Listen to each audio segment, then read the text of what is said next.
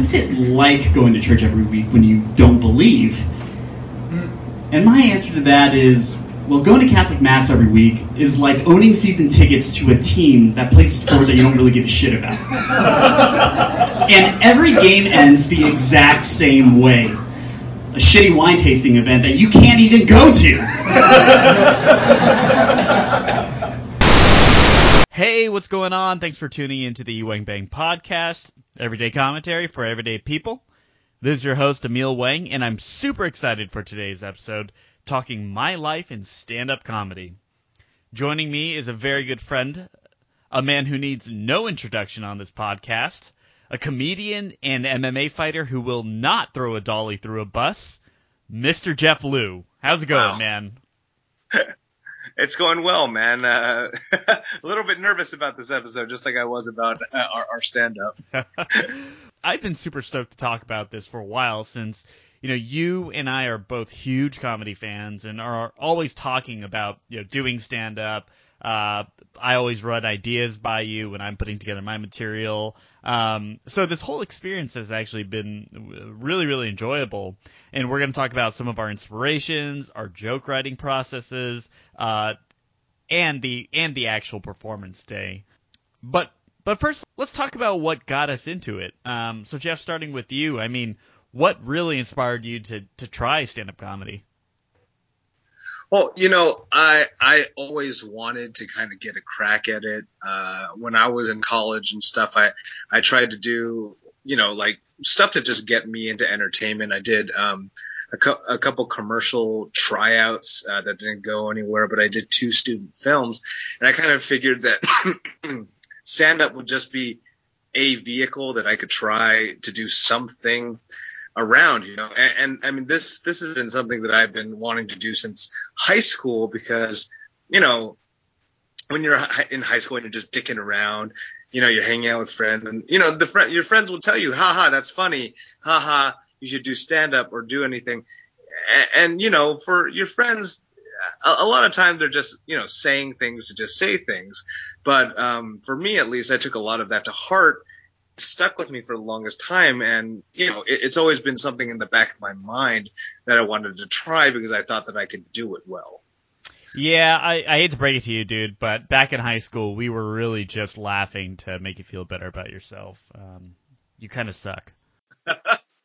Yeah, and to add on to that, I get where you're coming from. I mean, you and I I would say we're more on the social end of or social and expressive end of the kids that we grew up with. And I've always enjoyed performing. I feel like because of positive feedback from, people we were around, I've always wanted to give this a try too.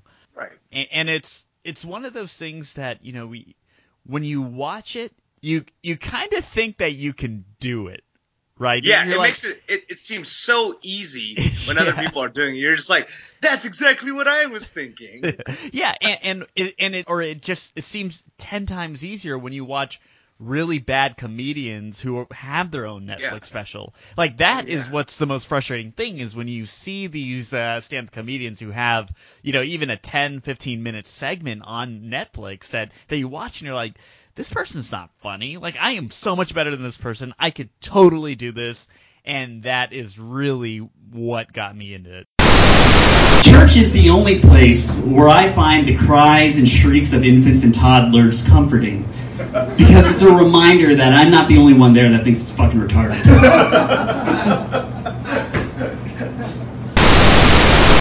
On the topic of inspirations, Tom Segura, Bill Burr, Christian Finnegan, all white guys, and all kind of all white guys who are either angry or sarcastic. But what I like about them is they do a good job of telling stories. I like, and Tom Segura in particular is a fantastic storyteller. Very great, very natural. Almost tells it from so many perspectives within the story that it's really engaging, really enjoyable. And he can go into these long 20, 30-minute stories that really go nowhere. Like that story of him and Mike Tyson. Like, what really happens in that bit of him and Mike Tyson, right? He meets him on a plane. Tom!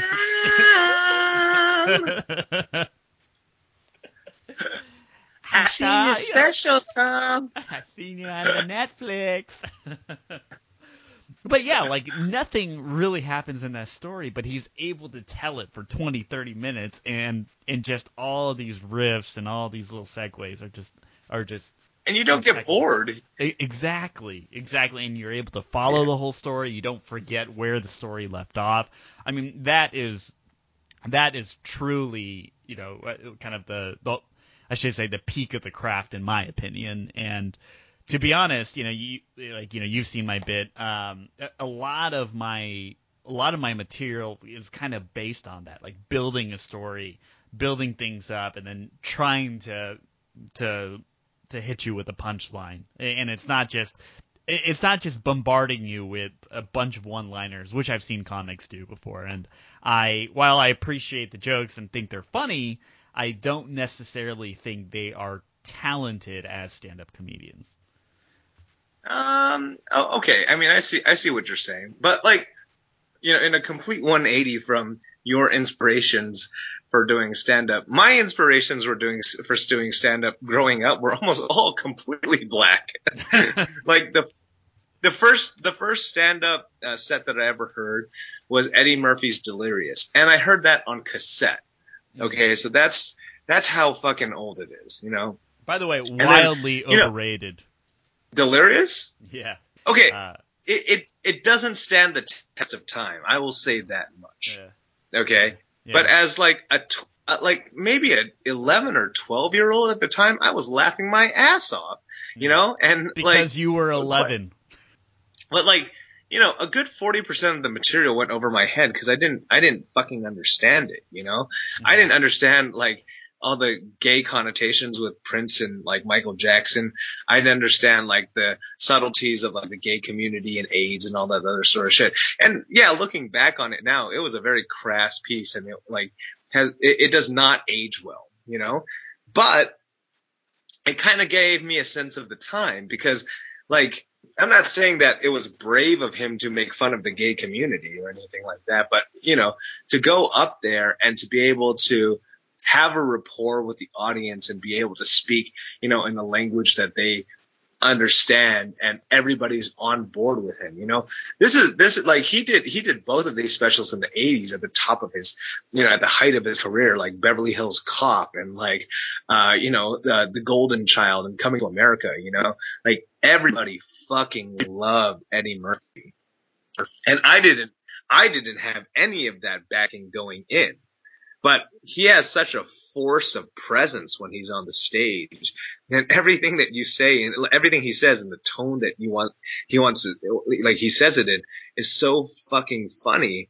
I just think that really drove me up. Yes, I will be the first one to admit that listening to it now, it's cringeworthy. I cannot go back and listen to it because I'm just oh my God, he's so insensitive. He's so ignorant, all this other shit. But that was just the first one that I listened to. And I thought it was funny at the time. And when I revisited it with a greater knowledge of the 80s and all the context that it was in when I got older and I got into those movies, I was like, man, he's so good. He was on a roll at that time. He couldn't be stopped. And then I listened to Chris Rock. Chris Rock's There's No Sex in the Champagne Room, or whatever that set was called. And that fucking had me rolling too.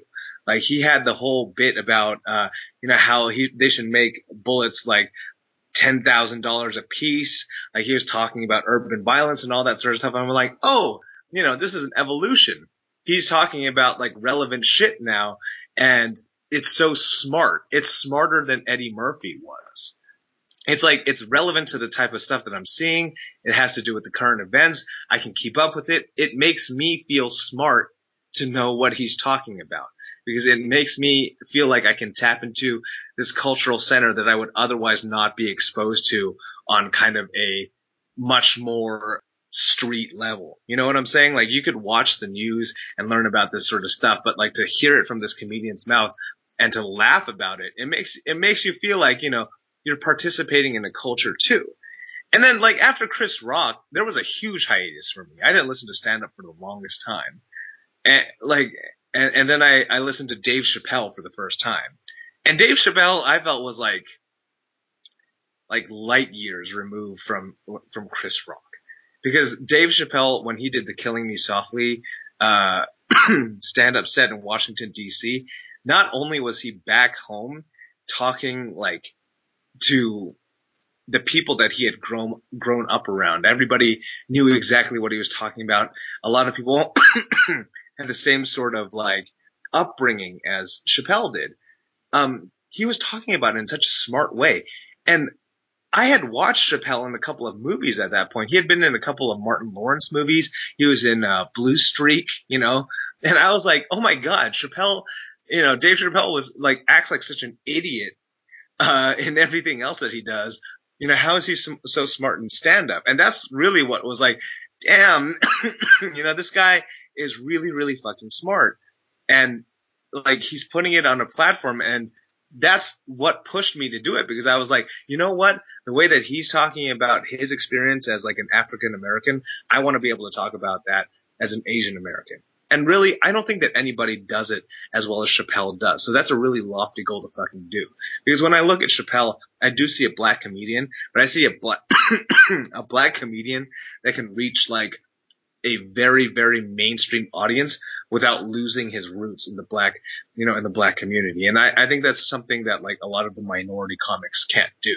Like they're really reaching to an audience that they understand, and like they're overextending themselves if they want to really touch the mainstream in any way. Yeah. I think, and this may be a wildly ignorant statement of me, but I think that because of how much, how much we hear about the fucked up things that happen to African Americans, because we hear about all this, because we develop that empathy, we respond well to African American comedians. Whereas, I think when white people hear Asians, bitch about their problems, and, people who've heard me speak about this before know that Asians really don't have quite the same level of problems as African Americans. No, it's true. Yeah, which it makes us a lot less easy to empathize with, which is why I think people don't find Asian comedy that funny unless you're playing these tropes, right? You can't really kind of take the Asian issues to a higher relatable level, and instead you're stuck playing this caricature. So it is kind of a hand-in-hand, chicken-and-the-egg thing. But you're right. What you say, I agree about Dave Chapelle. I think his comedy is very, very smart. I think his mic to the knee slap thing is incredibly annoying, and it makes his performances very stupid. But overall, so nitpicky. It drives me nuts. Well, here's the thing, and I saw Mark Maron about a year ago, and I love Mark Maron's podcast. I loved his show, and Mark Maron during his stand-up special, it was long too. It must have been an hour 20. He literally, I think, maybe 30 times throughout the show just put his hands over his face and then laughed into the microphone, and then the whole audience just laughed with him. And I was like, dude, that's exactly the same thing as the Dave Chapelle knee slap. It's just a dude who's capitalizing on his fame, and he does something that's like, he doesn't even do anything funny. It's just him like breaking out of character, and then the whole audience is laughing with him because he's breaking out of character. Like imagine if we did that shit at the open mic. Like if we just kind of broke down and laughed at our own jokes, like everybody'd be like, what the fuck is this guy doing? Right? But see, we don't have that level of rapport with the audience. Well, that's what I'm saying. Like, it's rapport, but it's also, audience members who just, who I think don't know any better and think that they're. I'm going to go into this later. I'm going to talk about kind of knowing your audience. You and I really saw this the day of our performance. How like even just. Knowing people, like other people in the room, can help you get so many laughs, and it's a little frustrating. But we'll get into that a little bit later. I mean, could you imagine how great it would be if we took Bruce Lee's movies and replaced all of the action sequences with math competitions? Like, instead of him going into a dojo and beating up like 100 black belts, he goes to a mathletes competition and simultaneously takes like 100 tests and finishes them before anyone else can finish one. Let's talk the preparation. I mean, ahead of our open mic attendance, we were able to confirm with the open mic host that we would be able to get the extra minute of our performances. So both of us had 4 minutes to go, whereas in typical open mics you only get 3. How did you come up with your material? I mean, what's your process? I came in really, really overconfident, and I don't know if it was a combination of overconfident, but also like, oh, if I bomb, I don't want to bomb on like the material that I've been writing, because like I listen to Joe Rogan, I listen to Tom Segura talk about their processes. They write a lot of notes to themselves, which I do. Anytime I think about something that I think is funny, I I pop out my phone, I take a microphone note, I write it down, and I save it for later. So, by the time that we came to our performance, I had somewhere along the lines of like 9 pages worth of notes. Like long, like size 10 font pages worth of stuff. And I hadn't organized it. I had organized some stuff for when we were trying to do stand-up in Colorado. I had organized some stuff for when we were going to do stuff in Miami. But, frankly speaking, I was a little angrier back then. And I like all my shit was so mad, like I was talking about like road rage in Los Angeles, and I was talking about, how much I hate Asian stereotypes and all this other sort of shit. And I was in a really good mood when we went to Seattle. So I was like, I don't want to do any of this like angry shit, like, I'm not feeling it, Yeah. So I made a mistake, and I wrote my entire Seattle set like from scratch. Mm-hmm. And I had like 2 bits that I thought were really funny. My black, like, and I had come up with them by myself, like just walking around, and I was like, fuck, I should just, do this because that's my joke. Nobody else has told this joke. It's not inspired by anybody else. I thought about this myself. And it didn't end up rolling off the way that I did. And I wrote all this other stuff. I had actually written some Seattle themed stuff. Like I was going to talk about Microsoft and Bill Gates, but I was like, that shit's not going to fly off very well. And I only have like 3 minutes to do it. So I ended up leaving like 4 minutes worth of material on the floor and ended up with like 3.5 minutes of stuff to actually go in. And it was all written the day of. Everything was written the day of. I'd watched some like news channel when I woke up, and I made a Parkland joke. I was like, oh yeah, that'll be edgy. Like I'll make a joke about fucking, David Hogg and like what rejection from UCLA. Yeah, rejection from UCLA. I don't even remember the Fox News personality that had said that, but like, oh, that's gonna be edgy. That's gonna fucking fly over great. People are gonna see how relevant and I am as shit. I just felt fake as shit when I was giving off that part, like in the actual thing. So preparation was key, and overthinking it and underthinking it and just really not knowing what to do for the open mic, like this time the preparation was just really, really poor for me. Like I would do things differently next time. Yeah. Well, it was your first time, and it was a kind of strange audience, and I'll get into that. But what you said about ideas, I think it is good to always write down ideas. And just like you, I have a running Google Doc of ideas and material, and it is literally like 5-6 pages now. It is very, very long. And, people always ask me, like, is it hard coming up with material? Absolutely not. You can sit down and write 3 minutes, 4 minutes of material in 30 minutes. Like, as long as you have all of your ideas that you're constantly kind of picking up and writing down throughout every day of your life, like it's really not that hard to write material. And the other thing is what's kind of nice about appreciating comedy as an art is that you can always be thinking about things. You can always be practicing things, especially like in day-to-day conversations, like if you think that there's a bit that's funny, like you don't tell people like, oh, hey, like, I'm working on this bit. What do you think? Like you try to work it into a conversation and see kind of what kind of response you get. Right. And that's what, something I learned in the class that I took, that, hey, you like if you're able to surprise people or lead a conversation in a direction and then hit them with a punchline, like that in itself is practice, and that in itself is feedback that you can get to start really putting together your material.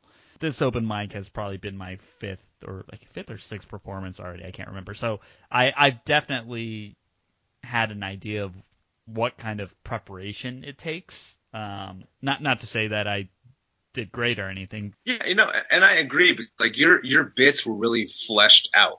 You had a set that all made sense. It was all cohesive. Like the transitions all made sense. Like for you, it was just kind of like, okay, I just want to see how a audience will react to that. And I feel as though that's the ultimate purpose of an open mic. You don't go, Exactly. you don't go to an open mic to like kill it necessarily. And I think you accomplished that because this was, I mean, you're going to get into this, but this was a really fucking odd audience that we, were behind, and I'm not trying to make excuses or anything, but like, it's like, dude, like, y'all make me want to use the hashtag blessed for my life. You know what I'm saying? Like, yeah. So it's a good segue into the audience that we had, because I had never done an open mic here before. Jeff and I get there. It's in the Capitol Hill neighborhood of Seattle, and for those of you who aren't familiar, it's quote unquote the neighborhood, but also has a high density of homelessness around the area. So of the, I would say 20 some comics that performed that night, I would say 75% of them were either homeless or were homeless before, or LGBT. A lot of them were not the kind of crowd that we're practicing our comedy bits with on a day-to-day basis. So. yeah.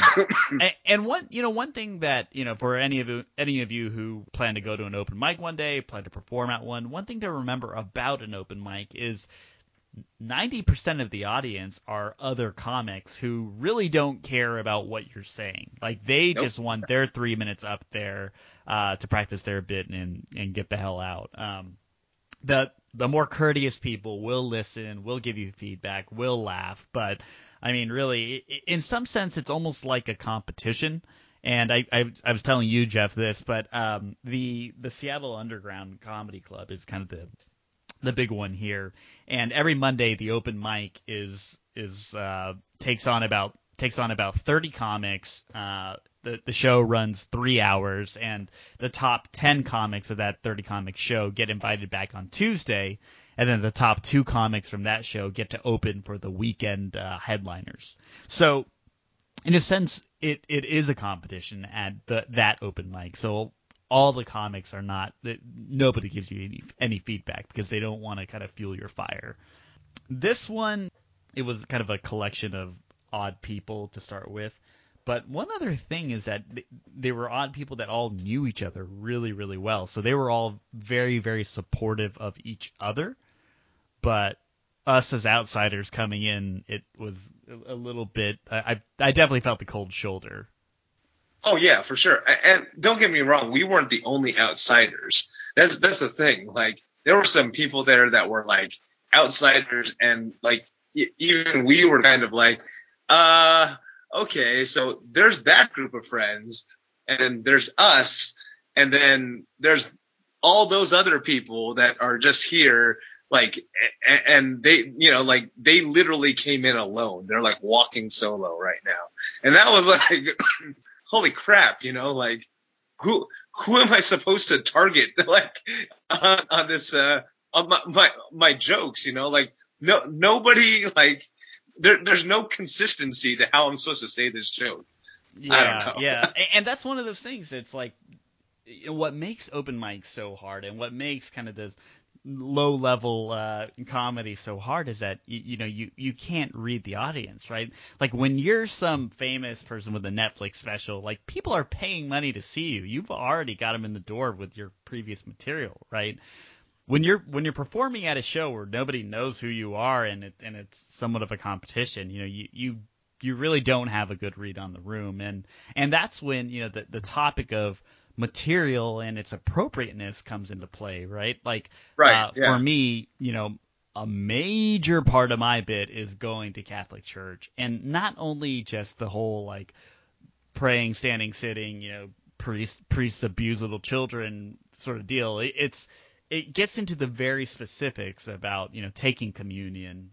My wife actually pointed this out to me afterwards. It's like you can't do these jokes and expect people to actually know what communion is. And I thought about it. I was like, yeah, that's right. I didn't really understand how frequent communion was in a Catholic church. I didn't know it was a weekly thing until I started going with her.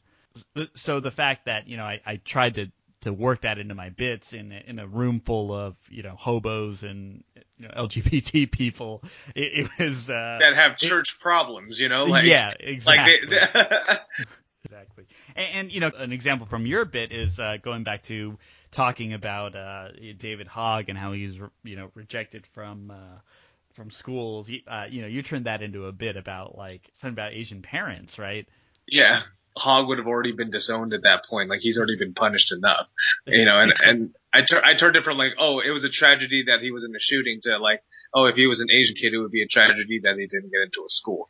It was a cheap shot, but well, yeah, I mean, and with the right crowd, it would have been funny, but with all of them, yeah, like, I don't think people get the Asian parent joke thing, right? people were looking at me like, what the fuck is college? You spoiled. Yeah.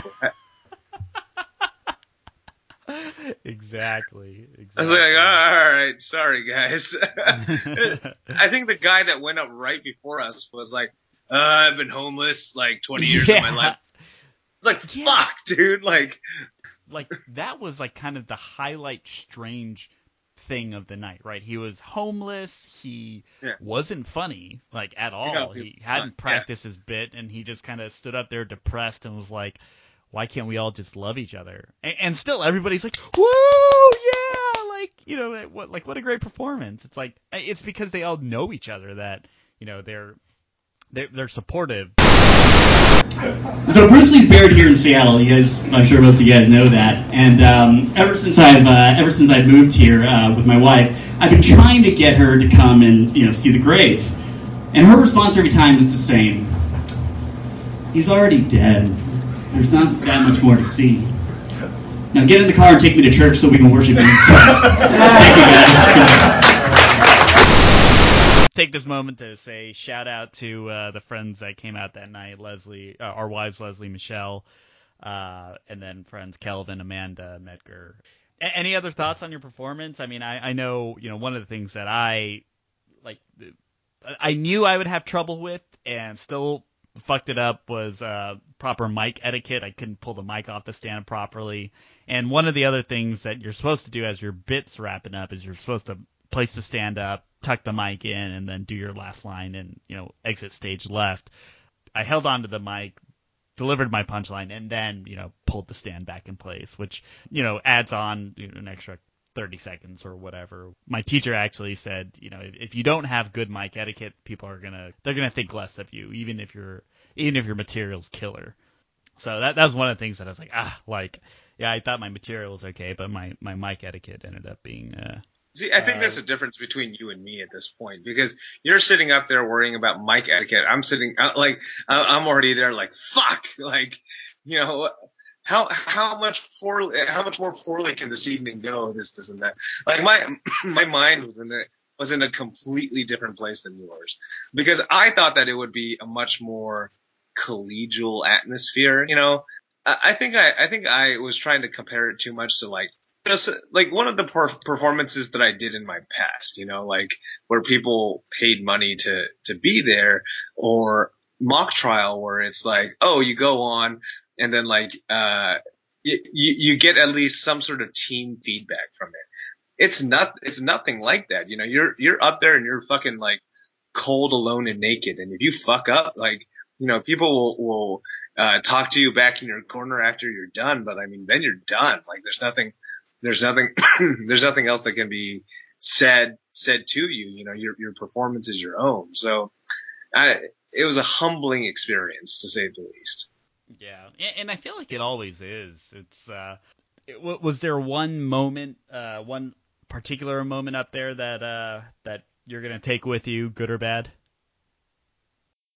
There was that dude, an older guy, that was sitting in the front row, long hair. He was a regular there too, and he was just staring daggers at me the entire time. And I think that's going to stick with me more than anything. He wasn't like, I'm confused about what you're trying to say. Like, he wasn't like, oh, haha, that wasn't that funny. He straight up was just basically like, you motherfucker, how dare you be here, And I think that's a stealing moment for me, because I'll sit there and I'll be like, well, fuck, I did not approach this in the correct manner. So that was the biggest takeaway for me. Yeah, yeah. You'll get used to it. I think in terms of the audience this time around, I don't think there was really a moment like, other than me starting off with a little hick of the mic. I don't think there was a little any moment where I thought the audience feedback really made me shiver or anything. But I do remember the second time I did an open mic or did a performance, because the first time I performed was actually for my class, so everybody brought their 10 friends and everybody was there to laugh and support people, right? So that's Right. actually a really good environment to do your first show, because people want to laugh. The first time I did an open mic, I think I talked about this already, but it's a comedy competition almost, right? It's an open mic, but it's also a competition to see who can make it to the next level. So I remember I told this joke, and It's very, very elementary. It goes something like, "Oh, I got this buddy who taught me everything I know about to have 100% success rate in fucking girls. You just have to do three things: 1, be smart; 2, be funny; 3, don't be afraid to pay for prostitutes," right? And like, looking back, I was like, it's funny, but I'm sure somebody's done it before, right? And I remember I did that joke, and somebody in the audience just like looked up and just threw his hands in the air, like like Draymond Green just got a bad call on him or something, right? Like somebody like literally just stood up and like was like, "What the fuck?" or something. And then I was like, dude, that reaction is always gonna stay with me. That I was like, oh shit, dude, I told. How dare you? Yeah, exactly. So, but yeah, that stuff will stay with you, and something we'll remember. It's feedback at least. Whether it's good or bad. It's character building. It really is. It really is. Any final thoughts on this? Stand up is fucking hard, man. Stand up is nothing that you expect it to be from the onset. It is not relaxing. Like you will not automatically be good at it without working to improve on it. It takes a huge. I mean, even if you're talented, it still takes a huge amount of like effort to really stage a performance that people universally will love. And I think that's where the talent lies. And I think that's where like people are mistaken, like are kind of like drawn in by the glitz and glamour of making people laugh and not knowing how hard it really is when you don't have a support group around you to do it. So yeah.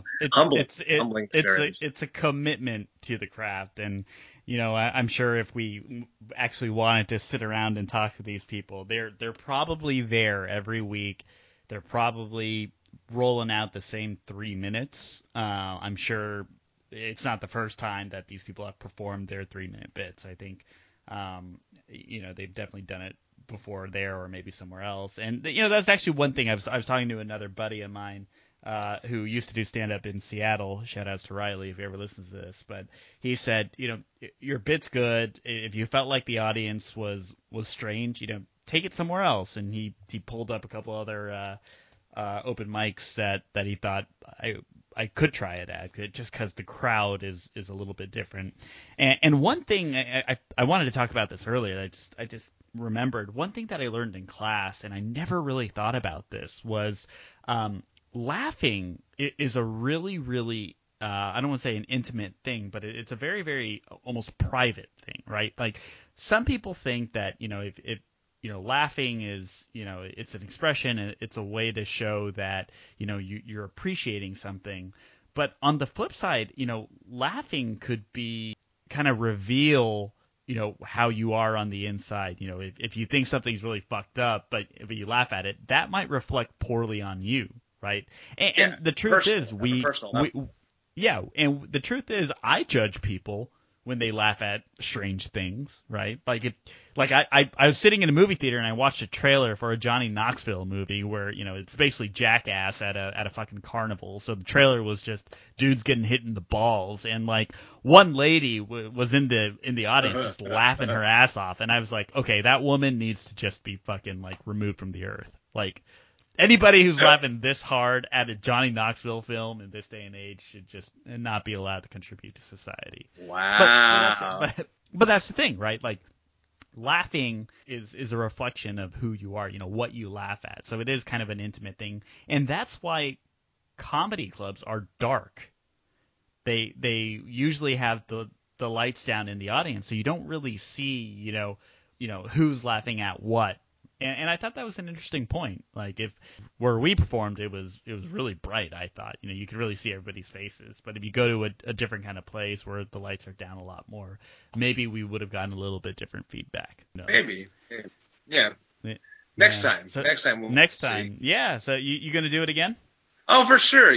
This is one of those things. Like the first time that I did, drama, the first time I like performed in a play, the first time I was in a student film or anything like that, it was like, oh, it's different because like for a film, it's like, oh, the first cut. Hey, you fucked up here. Okay, cool. Let's go and change that. Like you start to realize that like you don't need to get it perfect every single time, but if this is something that you want to do, you really need to work at it. I don't think that like, it's going to come to me and maybe even like within the next time that I do it, but it's definitely something that I think is worth exploring for me because, I think, the potential is there for both you and me, like that we want this to an extent, like that's the reason that we keep on going back up there. We want to be funny people, and we want like to a degree to be recognized for that sort of stuff, from people that are other than our friends, So, I mean, it's like a personal journey for at least for me, like your motivations may be slightly different, but for me, it's like, okay, I told myself that I'm this way for, X number of years. Time to put my money where my mouth is, sort of thing.